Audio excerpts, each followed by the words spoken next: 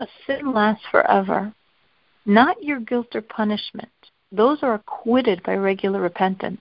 But the act of sin, its energy continues, tied until the Messiah removes all evil from existence. It's so not worth it. But there is a high repentance that transforms the act of sin. A repentance coming not from fear but love.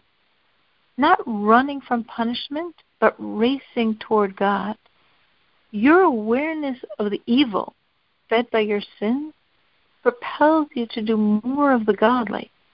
And the roots of this good is the evil inside of you, now transformed, whose existence motivated you to do more.